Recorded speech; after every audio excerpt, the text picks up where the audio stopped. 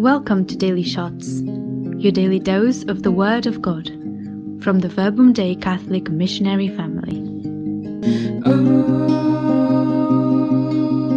if today you hear my voice, harden not your hearts, and all I have is yours, and all you have is mine.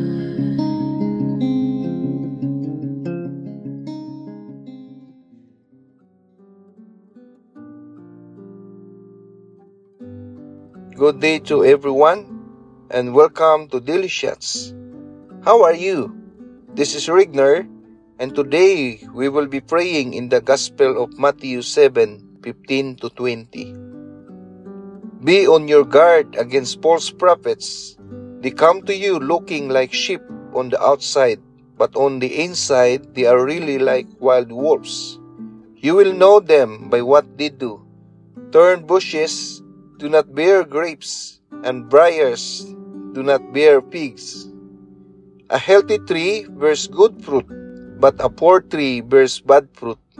A healthy tree cannot bear bad fruit, and a poor tree cannot bear good fruit. And any tree does not bear good fruits is cut down and thrown in the fire. So then you will know the false prophets by what they do.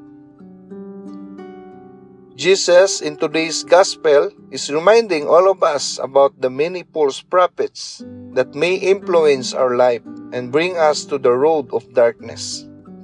These false prophets are also called false teachers that can come to us through different ideologies and worldly offers or opportunities that leads to slavery, division, and individualism. Oftentimes, they appear to be well-founded, logical, and very irresistible, but they gradually jeopardize the eternal life we receive from our baptism and personal encounter with Christ. In a subtle way, they promote materialistic and consumeristic mentality, which is very opposite to the teaching of Christ to love one another. It is selfishness and greed that leads people to believe that they are gods of themselves and others. The pandemic of loneliness that many of us experience today is because of the loss of faith and hope because of the many false teachings from the social media and influencers we unknowingly feed ourselves every day. We can know the kind of teacher or prophet we are following by the fruits we gain from it. If the teaching, ideology, opportunity, or any worldly offer is separating us from Christ by making us neglect our prayer and charity towards others, then it is a warning for us to check how we are living and who is directing our lives. Honestly, through this gospel, there are many questions that Jesus is inviting us to reflect, looking at our personal life, because by virtue of our baptism, we can also partake in the prophetic ministry of Christ. We can ask ourselves, what kind of prophet am I? What I am teaching to our children, families, and friends? What kind of tree am I? A healthy tree or a poor tree? Did I bear good fruits or bad fruits? What do people say looking into my actions and my options? Does my life reflect what a Christ-like heart desires? Last week, I tried to review and assess myself with these questions and communicated to God. I saw myself with many things to improve and my doubts about my identity as a prophet. Just then, one of our daughter who was preparing her testimony to a group of teens approached me and asked my opinion about what she had prepared. When I was listening to her, I can see how inspired and excited she was to share about her relationship with Jesus.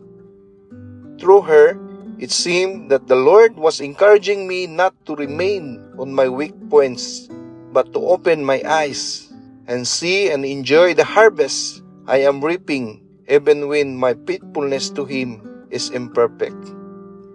Jesus is encouraging me to have hope in my process, becoming a real prophet. Looking at everything the Lord is doing into my life, there I can see that everything is because of His grace. He is the author of everything. He is the most faithful and the reason why I have so much to be thankful to my life. Even when our assessment with the fruits of our discipleship is very low, let us continue to believe that the Lord is pleased with our little milestones. He is pleased when we are trying our best to become good prophets. Frustrations and disappointments may visit us in our missionary life, but we should not forget that it is part of our job. And all we need to do is to be faithful until the end. As prophets, we are to encourage and strengthen the believers. Acts 15:35. In due time, we will all bear fruits. We will put in the hands of Mother Mary all our concern, and we will ask her to pray for us. Glory be to the Father, and to the Son, and to the Holy Spirit, as it was in the beginning, is now, and ever shall be, world without end. Amen.